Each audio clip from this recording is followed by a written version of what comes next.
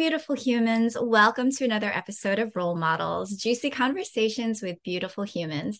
I'm Jennifer Norman, founder of the Human Beauty Movement and your host.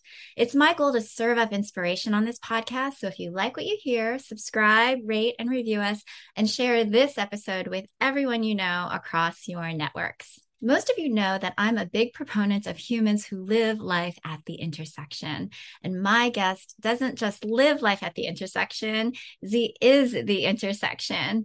It is my great honor to introduce you to Matthew Mackey, otherwise known as Carbie the Dragtivist. Matthew is running for office as a candidate for New York State Assembly District 101. If Matthew is elected, Z would be the first non-binary state legislator in New York State and the second in the country. Now, from a young age, Matthew has been an advocate for people, from advocating for accessibility resources for his two deaf parents to helping stop the deportation of a same-sex binational couple. Matthew knows how the power of collective action can create real change for people. Welcome, Matthew. Thank you. Thank you for having me. This is fabulous. It is fabulous. I'm so delighted to have you. And I am so intrigued by your whole story because you grew up in Bloomingburg on a quaint little apple farm called Mackey Farms in Milton, where your grandfather and your uncle grew apples, raised goats, and other livestock. So you have to tell us what you were like when you were younger and then how you would describe yourself now. Yeah, so when I was younger, I was a very happy-go-lucky child. And, I just tried to live life to the extent that I could as a child. Both my mom and dad are deaf. So I had to balance the life of being a child and having responsibility of translating for my parents for the phone, or even as something as simple as going to the grocery store and translating conversation between a cashier or a deli counter worker. So as a child, there was that kind of responsibility. And as an adult, I'm still the same happy-go-lucky person as I was. And funny story, when I was a child, I always used to say that I wanted to be a Care Bear when I grew up. Everyone who asked me, every teacher, I was like, I want to be a Care Bear when I grow up. And lo and behold, I'm a Care Bear. You So are it's a Care fabulous. Bear. You learned sign language at a very young age because your parents are deaf and you were advocating early on in life. Can you tell us what it's been like? Because I am actually the mother of a disabled boy and I have become his biggest advocate, his biggest proponent. And so when it starts from home, it really means something more to you, doesn't it? It really does. And as a child, learning sign language and growing up in a time period where we have the Americans Disabilities Act. However, it was just enacted around the time period I was born. So sometimes with governmental policy, we don't think ahead of how we're going to make sure something works. And that was very much the case with the Americans with Disabilities Act. So there wasn't a lot of public access or resources for people with disabilities, which is why as a child, I had to step in and be a translator and advocate for my parents. And even growing up and going through grade school, making sure that my parents had the same access to events that were going on at the school and having translators available so that I didn't have to do it and I could appreciate being a child, and was a very big part of my life growing up. Most of my family didn't learn sign language, so I was really the only one that people relied on. Wow, wow. And so you really have taken that on as being the Care Bear and not only helping your parents, but really thinking about how the act and maybe in its progression and other sorts of policies do help the greater good, the greater public.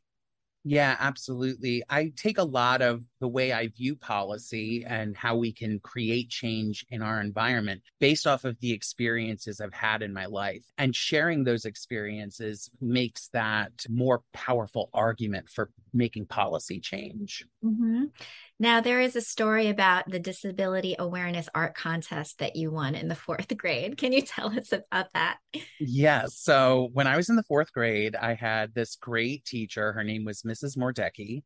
Mm. And she was inspired by my life story to have all of the students in her class learn a little bit of sign language, but also bring awareness to lots of different disabilities. And so we all were in an art contest, and she submitted every single student's art to New York State for a disability awareness art contest. And I am not by any means a good artist. Okay. I don't Your draw very makeup. well. I would actually disagree with that, but you were in the fourth Thank you. grade, so. Yeah.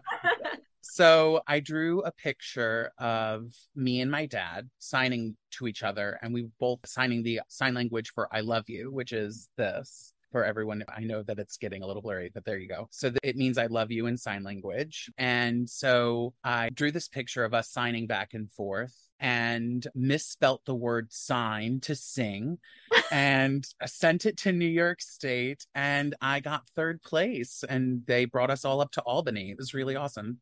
That's amazing. When I was learning sign language as a youngster, I think I learned I love you as I love you. So it's Yeah. been shorthanded, which I think is great. Yes. Wow. So are you comfortable giving us some background on your coming out story? Oh, absolutely. So my coming out story has like three main parts. I grew up in a very rural, conservative environment where everyone was really religious. And I grew up in a church that essentially said you're better off being dead than being gay. And And this is so upstate New York? this is in upstate New York, yeah. So growing up as a young person and trying to figure out my life, it was all very confusing. And unfortunately, I also fall into the category of LGBTQ people that's very common to have a negative coming out story. And trigger warning, I'm going to talk about suicide. So I had a lot of suicidal ideation because there was that message being drilled into my head, you're better off being dead than being gay. And at the moment, I started having these really bad negative thoughts about myself and what I could do to end it all, really. I call it divine intervention, call it coincidence, but my stereo alarm went off. And it just played this really bright music that I had never heard before, almost verging on classical music. And whatever it was in that moment made me stop and really made me go, you are worthy. You're worthy of happiness. You're worthy of joy. You're worthy of love. You don't need to worry about this. So I decided then I was going to live my life the way I wanted to and be open and out and honest. So I told my mom, and my mom cried. And then I was like, why are you crying? And my mom said, because I'm so happy that you finally, discovered who you are. I've always known that you were different than most people, but there was that. And then my dad had a more negative reaction. He essentially told me I was going to go to hell and I was going to die of AIDS, and that he wishes that I could have told him sooner so that he could have, quote unquote, fixed me. So it was very heartbreaking. And that's when I decided I needed to get away from all of that negativity and all of that pressure and really start somewhere new where I could live my truth and be happy. Yeah, yeah. Yeah. Wow, thank you for sharing all of that. And your story is not uncommon. Yeah. And especially when it comes to rural communities where there's a heavy influence of religion and, there's just this sense of control and an old, patriarchal type of thinking. And I congratulate you also, just like your mom, because I kind of consider myself a big mama bear too. I mean, I congratulate you for having the courage to step out and be yourself. It is not easy, especially when faced with those kinds of reactions and you know that they're coming. But it's more important for you to live your truth than to die in a lie. And it takes time, it takes healing, it takes a bit more understanding. And now, thank goodness, years have gone by. There is a bit more openness in society when it comes to LGBTQ communities and support and rallying, but it's still there. I Yeah. mean, the whole influence of, this narrow mindset of not letting live and live is unfortunately very much still pervasive, which is why you're doing what you're doing right now, Yeah. making change. Yeah, it's representation matters. And, those stories being heard by people makes change. I always lived my life in a way of, change and growth happens through uncomfortable circumstances and uncomfortability. Mhm. So getting that story out there and be the most comfortable story for people to hear, but that story will resonate with them and hopefully make change in their lives. Yeah, the only way out is through. It's Yep. true. So, amen for you doing that. Now, you created the first LGBTQ plus student organization on Marymount's campus in 2008 when you were there. And then the following year, you helped organize Marymount students to attend the National Equality March in Washington, D.C. Tell us about all of this because you started to develop even more activism as you started getting into college and beyond. Yeah. So when I went to college, I used a lot of the same advocacy skills that I learned as a child. And I recognized here's this group of LGBTQ people. And I went to a liberal arts college that had a large theater and dance program. So, like the largest department in the whole school. Right. So, there was a ton of LGBTQ people, and none of them had a voice. None of them had a place that they could go to and really share the experiences that they've had or even talk about inclusive sex education. And so I created this group. It was a gay straight alliance in the day, and we had about 50 people sign up within the first week of us being an organization. And we started meeting monthly at first and then weekly. And we talked about tons of different LGBTQ and queer issues, and then started making change in the school to make us more visible. Yeah. And doesn't it give you that sense that you're not alone? Because I think when you're going through something like this, you feel alienated and ostracized, and that's a lonely existence. But then all of a sudden, you discover your people, you discover your community, and there's nothing but love. And it feels so good to know that you're in the right place. You're in the place where you belong. Yes, absolutely. Growing up in a rural area where I didn't even think I had known another gay person growing up, and then all of a sudden having a ton to create this vibrant community of support and people that you can go to who've had similar experiences in your life was life changing. So when the National Equality March was happening, I had found out about it a week before the march was supposed to go. And so I rallied everyone together, went right up to the student organization and the student board and said, hey, listen, there's this march. We should all go. We should do it. We should represent the school. And it was like 3 days later, they gave us permission, got a bus, and we all went down. Oh, that is so beautiful. This Yeah. reminds me of a story. When my son was first diagnosed with his disability, he had a nurse that had started with us, 21 years old, right out of, nursing school, and he was openly gay. And I remember my mom, who was a very religious person, always, like all of my life, taught the same exact thing as your family had been taught, is that, oh, you're going to hell if you're a perverted person, gay people are just going to be condemned. And when she saw the love that this person had for my son and how very much he cared for him and just his overarching spirit, after spending some time with him, she literally said to me, there's no way he's going to hell. And I said, yeah. And it just shows you there's a lot of ignorance. It's just, Yeah. people just don't understand and they're fearful of what they don't know. And so I think that now that we're helping with awareness and education, and they always say the best way to get rid of fear is exposure. It's just, Hmm. get in front of people that you don't normally spend time with. And that's what diversity and inclusion is all about. It's like not being afraid of somebody who's different from you and being okay with letting them live their lives the way that they wish to. As long as nobody's hurting each other or doing any harm, then, Yeah. it's all in good fun and it's all about joy. It's all about Yeah. love.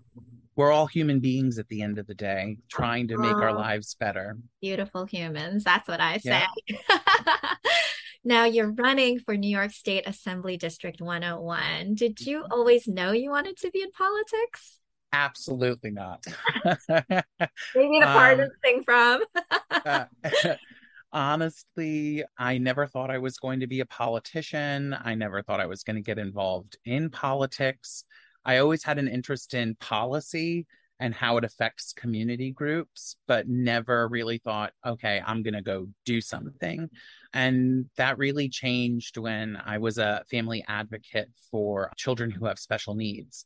And so I spent a lot of time arguing with insurance companies and to make sure they had benefits and they paid the benefits.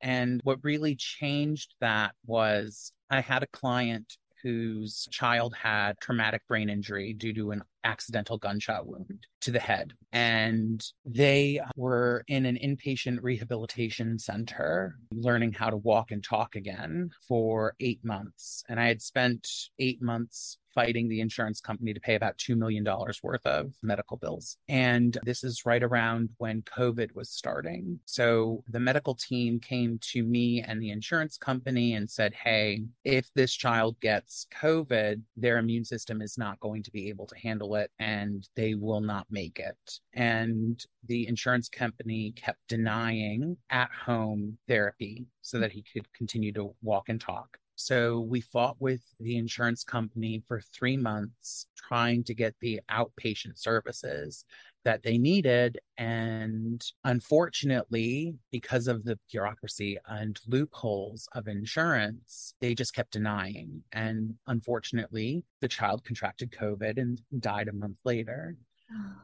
And that sparked a lot of frustration and a lot of anger and sadness for me because I treat everyone as if they were my own family. And I was like, I'm fed up. I'm tired. Enough is enough. Things have got to change.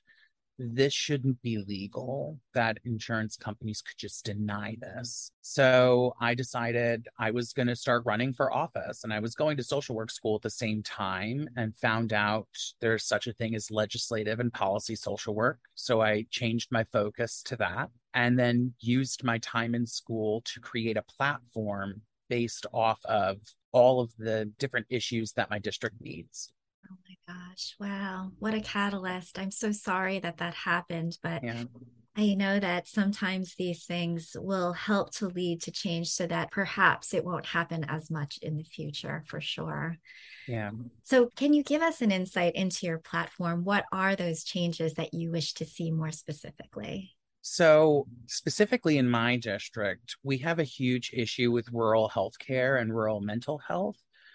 There are portions in my district where it takes 2 hours to drive to find a doctor, and then you have to wait 6 months to be seen by a primary care physician, or even longer if you're seeing a specialty care provider. There are some counties in my district where there's only one mental health facility in the whole county.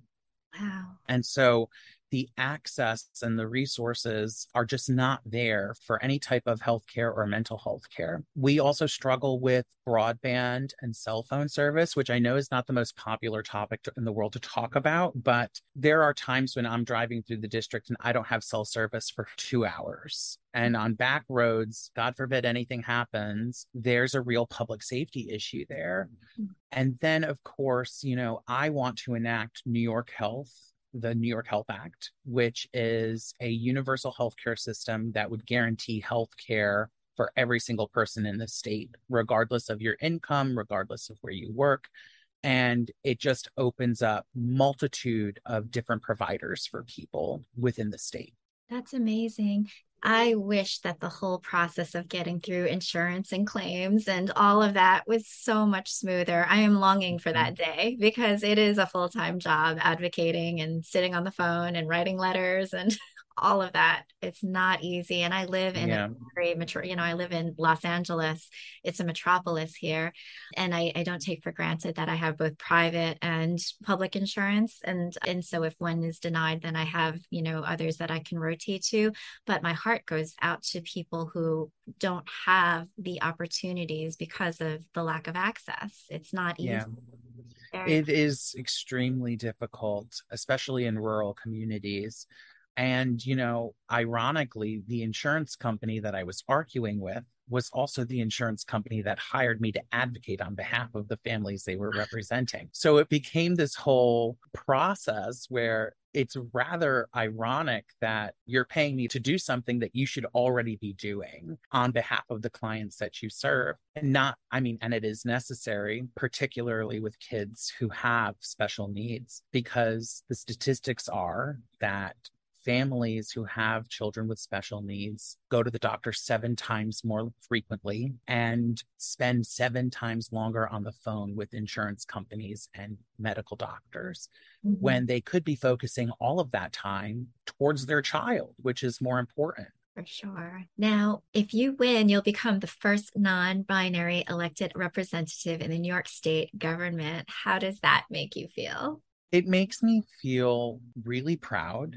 The fact that it's 2022, non-binary people have been here forever. And just because we have new terms for it doesn't mean that it didn't exist in the 1600s. Yeah. And I would be extremely proud to be the first non-binary New York State legislator. And I think it really does give me a different kind of insight to how to run politics and how we can actually work together instead of being so divisive, which is what we see our politics becoming. Because as a non-binary person, I do recognize that there is a spectrum of genders and it's not just this binary issue. And the same thing happens in our politics is we have a spectrum of different political beliefs, but we're confined to these two parties that really is coming to a head and a clash point with one another, that it becomes so divisive versus I'm running to represent everyone in my district. So the way I look at it is,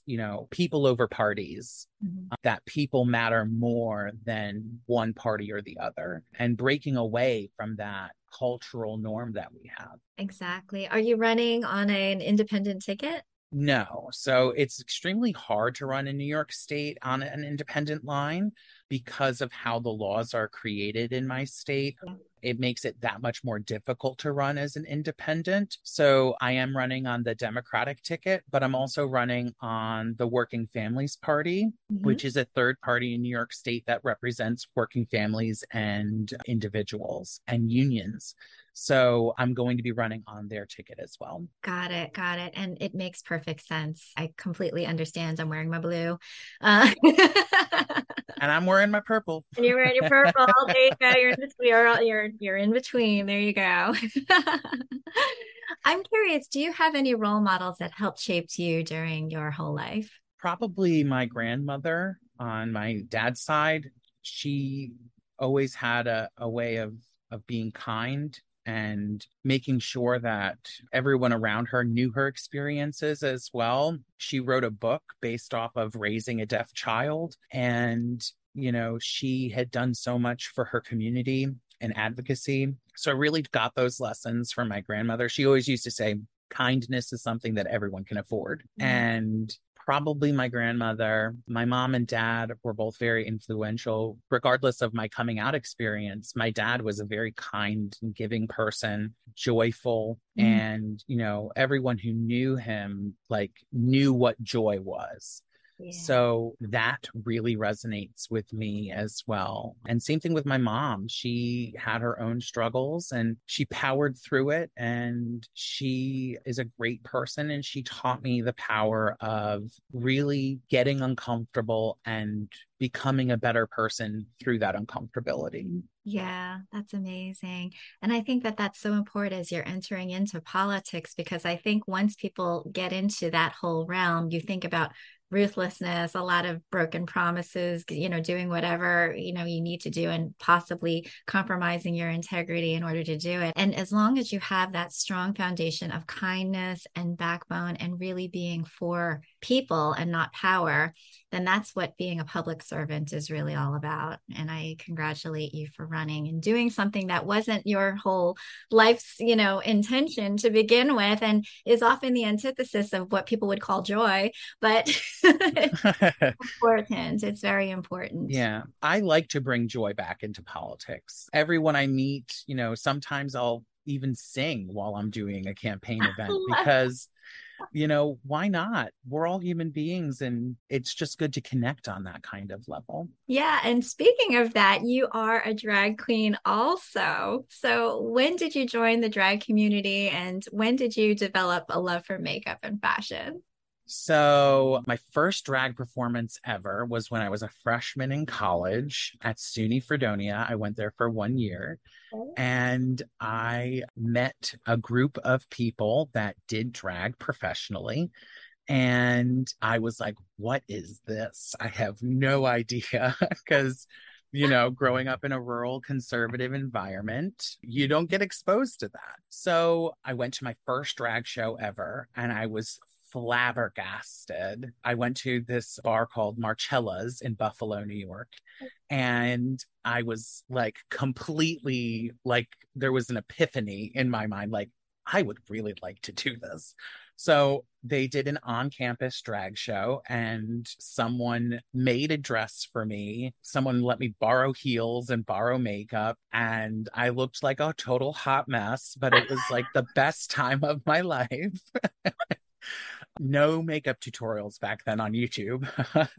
So that was my first drag performance. And, throughout the years, I've been doing drag on and off. And now I'm Carbie the Dragtivist. I do drag and activism on TikTok. I do a lot of validating LGBTQ youth and really letting them know, you're valid. You don't need to be afraid. It gets better.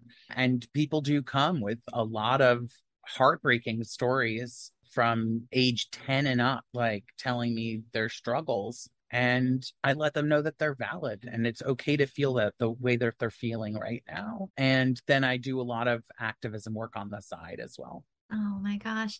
What do you think about the current state of inclusion within the political world? I think that the current state of our political world is not very inclusive to LGBTQ people as a whole.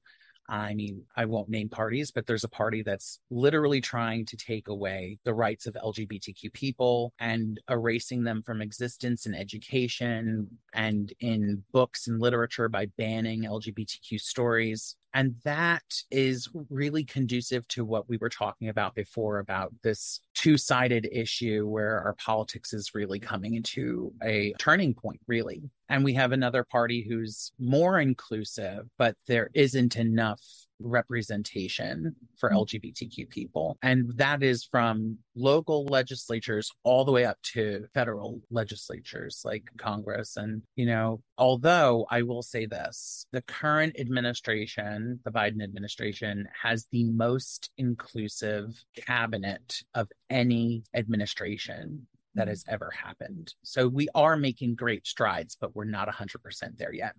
Yeah. Yeah, here's to forward progress. And so I'm just curious, do you have any advice for those that might be struggling to follow their dreams? Yes. So you're valid, you're worthy. Allow yourself the time to let your dreams expand and create new visions within yourself and allow yourself the openness to really discover who you are. And as you grow through time, you'll see that your dreams do change. So if you're struggling to find your place or even to know what your dreams are, know that it's okay to not know. And also, it's okay for your dreams to change over time. Absolutely.